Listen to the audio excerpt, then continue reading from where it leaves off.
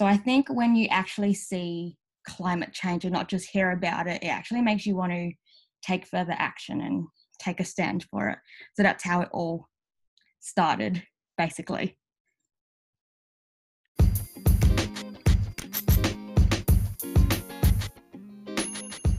Welcome to the Everyday Changemakers podcast.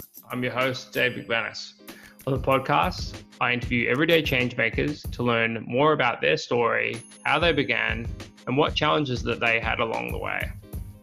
With this podcast, I hope to inspire other people to take action on the things that they're passionate about to make the world a healthier, safer, and more inclusive place.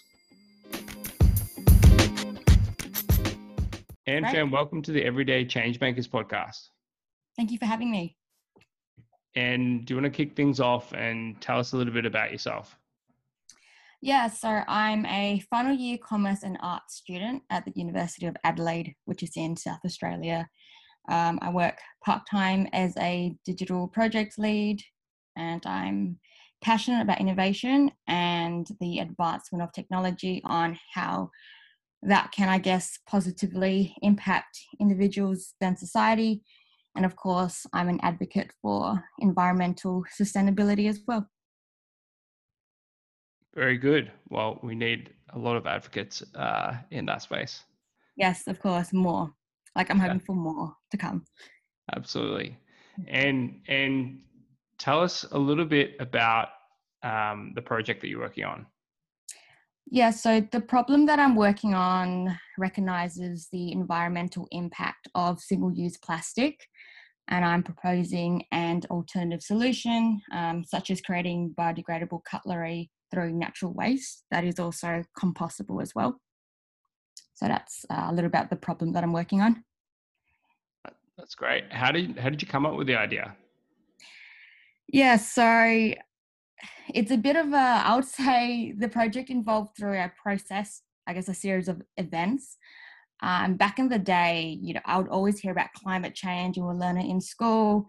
We would learn about how important it is to recycle, save energy, participate in Earth Hour. But then in 2018, I lived in China for a bit. And I guess that was the first wake-up call for me because I was actually affected by air pollution when I had to be rushed to hospital because I had a lung infection. And that happened to me 3 times, actually. So I guess that was the first wake-up call for me. And then I think around November 2019, Australia had really bad bushfires and it pretty much affected the entire country. And that was a really, I guess, heartbreaking sight for everyone at the time. So I think when you actually see climate change and not just hear about it, it actually makes you want to take further action and take a stand for it. So that's how it all started, basically. Amazing. Those are 2 pretty strong drivers to take action. Yeah, and I'm sad to say that it actually had to affect me for me to want to do something, I guess, more about it. So I think that's for a lot of people too, is that everyone knows climate change exists, but I think until it affects you or someone people may not want to, participate more in it, I guess. Absolutely. And obviously you were thinking a lot about the impacts on the environment. When did you first start thinking about the product idea that you had that you're working on today? Yeah, so I started exploring, I guess, ways on how I can help contribute to the environment. So I thought something that I could do was maybe I could test out materials to see if I could create something that was compostable, something people can use as a disposable cutlery. And I was actually talking to a few friends about, do they have any ideas of products we could use? And they started talking about like coconut leaves and things like that. So I did some research and I thought, well, like banana leaves is not a bad idea because one, I found out that it was actually natural waste. It actually gets thrown out. Bananas are the most popular fruit in the world as well. And in Australia, in Queensland, we have like a lot of it. because we grow bananas up in there. So I just started playing around with it. And then I was fortunate enough to attend the Hacker Exchange in San Francisco, where I was testing the banana leaves and actually created a few prototypes. So I created a straw, a plate, and also a bowl. But at that time, it was not good at all. It was just kind of a prototype that worked at the time. Awesome. And tell us about the early stages when you were just getting started. What what are some of the things you did? You mentioned you mentioned it friends, but how are you feeling around that time? Yeah, at that time, I didn't think I could do it. I didn't think I could create a prototype. I thought that you need, heavy machinery, which I guess, you would need to when you mass produce it. But I didn't really think that this could be possible for me to do. And so when I went on the Hacker Exchange, we learned about prototyping and how simple a prototype can be. And then I thought, why don't I just watch a YouTube video of how leaf plates are actually produced, because palm leaf plates are a thing at the moment. They're just super expensive to buy. So I was watching a video on how the process was made. And I realized that you need an airborne press, and also something heavy to then mold the leaf plates together. I remember making it in San Francisco actually, and and I didn't use anything heavy. I just kind of stacked it together and put it in the oven, and it just kind of molded into a bowl. But it was not good at all. But when I went home, I just kept testing it and I kept improving it, to the point where I started using my car to then mold the leaf plates together, because it requires something heavy. But I didn't have an airborne press at the time, so I thought my car would have to do for now. That's amazing. So you put the bowls, and I'm just trying to make sure this is visualized in everyone's Yeah. head.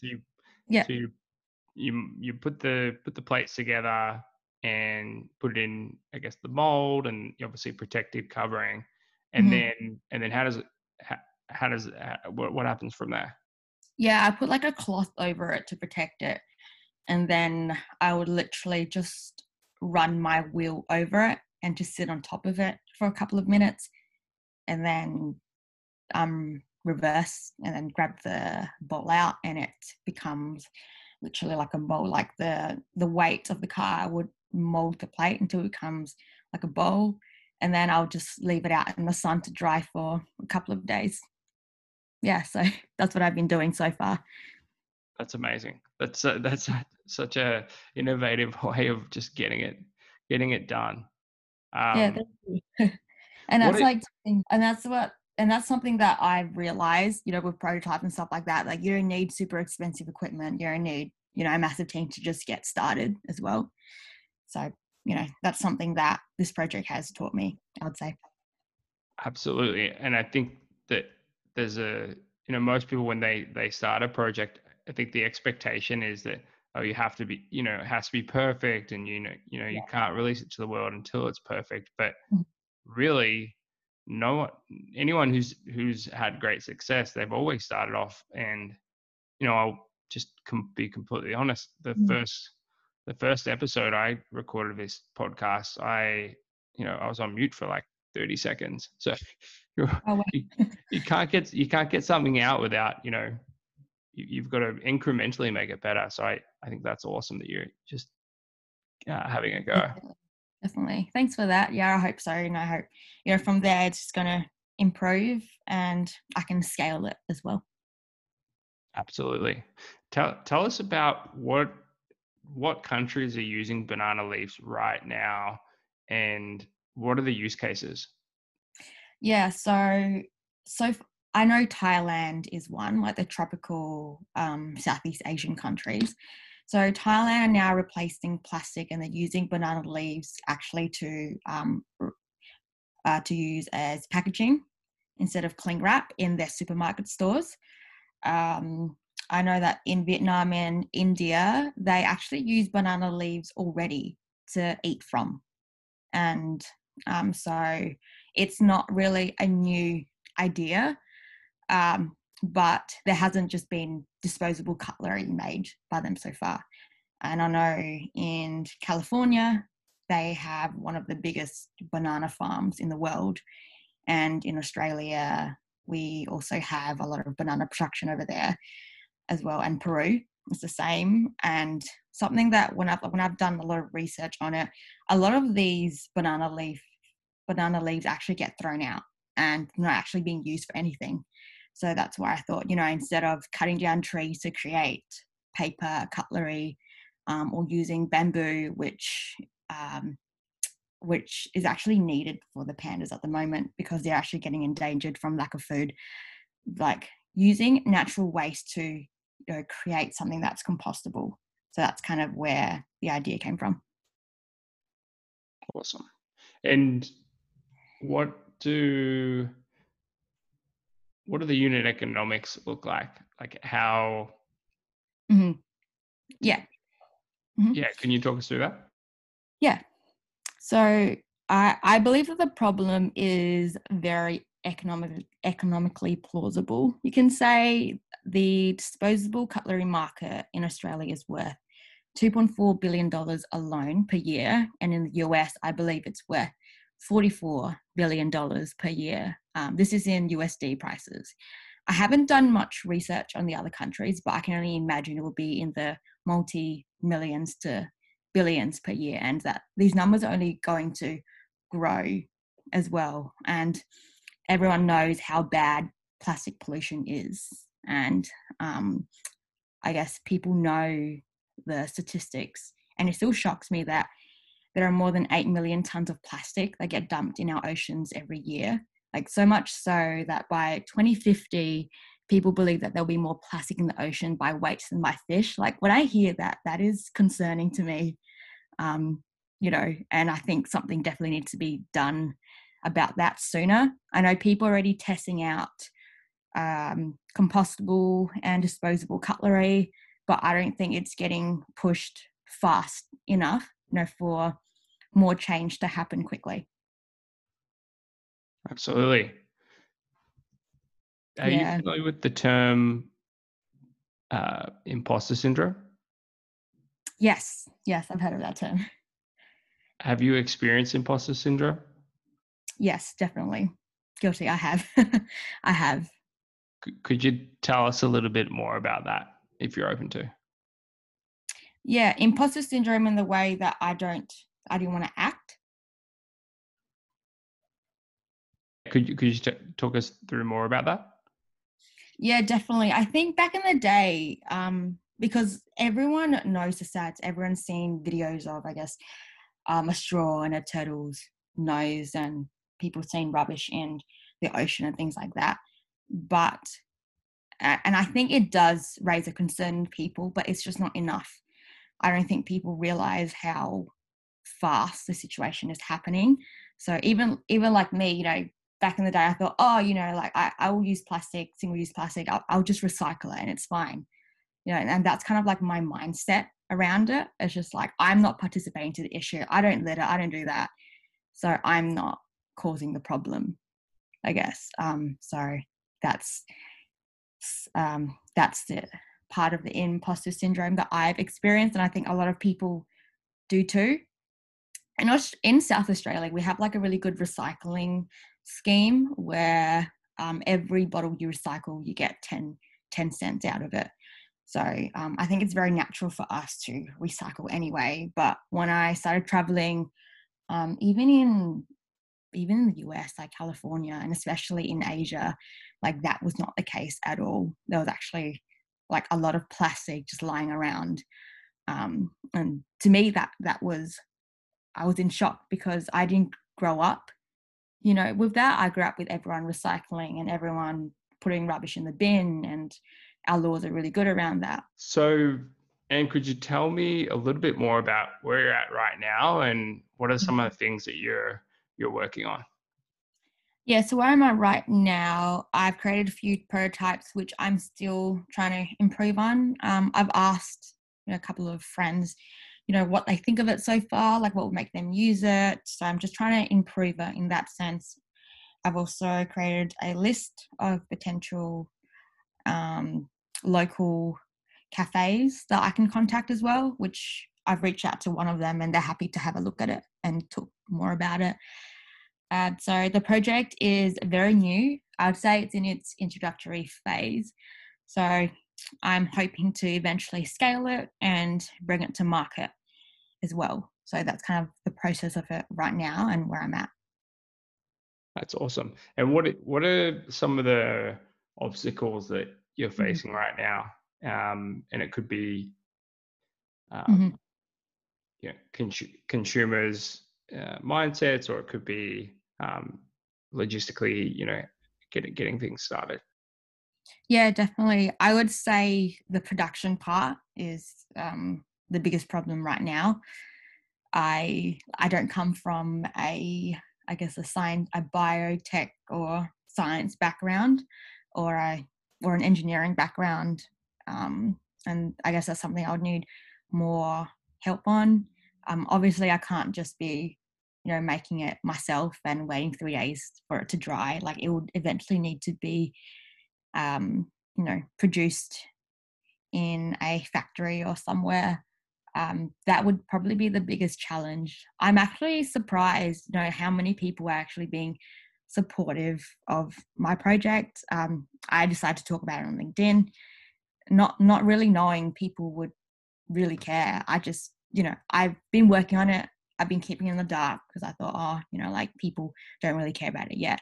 Environmental sustainability is not as important yet. But when I was talking about it, I was actually surprised as of how so many people were reaching out to me saying that, like this is a really good idea, how they support it, they want to see more of it. So yeah, I guess that as well gave me more motivation to then really try to push for this to happen. That's great. Yeah, I think it's always hard putting yourself out there, especially when it's something that you've been thinking about for quite some time. Yeah, definitely. And I didn't and the support as well, I think really really helped. And I would do this, with support, without support, but just knowing that, people are now actually realizing this is actually a big problem, makes me excited, to try to scale it as soon as possible. Well, to the best of my ability, however I can. Absolutely. Yeah. And for anyone who's listening Mm-hmm. to this podcast, what advice would you have for someone who is passionate about something and they maybe have an idea that will bring on a positive outcome? Mm-hmm. What advice would you have to get started? Yeah, my advice would be, number one, like you actually have to be passionate about it. It has to be something that you care about, whether everyone knows about it or no one knows about it. So that's my number one advice, because when you're creating this, is actually really hard. Like having your own startup is super hard, and it can get super, I guess, emotional sometimes, like when you're going through the process. So you have to be, number one, you have to be really passionate about what you're doing. Number two is, I guess, don't be afraid, to start. Don't ever think that, that you don't have enough resources, or you don't have enough funding, or you don't have a prototype yet. Like that, I would say, just start is the other thing. And, also talk about it on LinkedIn, talk about your family. Like, don't be afraid to just mention it. Like, I know sometimes people think, oh, like maybe my idea is not good enough, or like maybe, this is not going to work. But you know what? Like, if you're passionate about it, you do it, you talk about it, whether people support you or whether they don't. So yeah, those are some advice I would say for someone trying to get started on any startup. I think if we can get your banana plates into most cafes, and that would be huge. That would be an amazing thing. How can people support you? Do you have a website, or is there a good way Yeah. to get in contact? Yeah, so I'm actually in the works of getting a website created. So people can connect with me on LinkedIn, to follow me, and on this, I would say, exciting journey for me as well. And I guess just as a general sense of how people can help me is that I'm doing this as well is to help, I guess, raise more awareness about environmental concerns, and I'm trying to get more, I guess, momentum for governments to really push these initiatives through, because when that happens, businesses will be obliged to adopt, these environmental initiatives. And that my hope is, I guess, for more people to contribute in smaller ways. And that way, I'm hoping that when everyone's contributing in a smaller way, will make up for a bigger contribution. And I just really want to create more noise about it, because when we create more noise about it, governments and businesses have more of an incentive to change as well, and for more funds to be created towards environmental sustainability schemes. Absolutely. Yeah. Well, Anne, thanks so much for joining me on the podcast. I really appreciate it. Pleasure. Thanks for having me.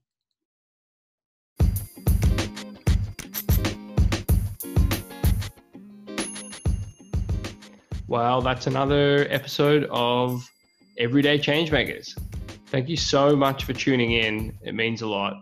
If you can hit the subscribe button on the podcast player of your choice, that would be greatly appreciated. And head on over to djmgrowth.com/everyday-changemakers to get the latest show notes. Thank you so much.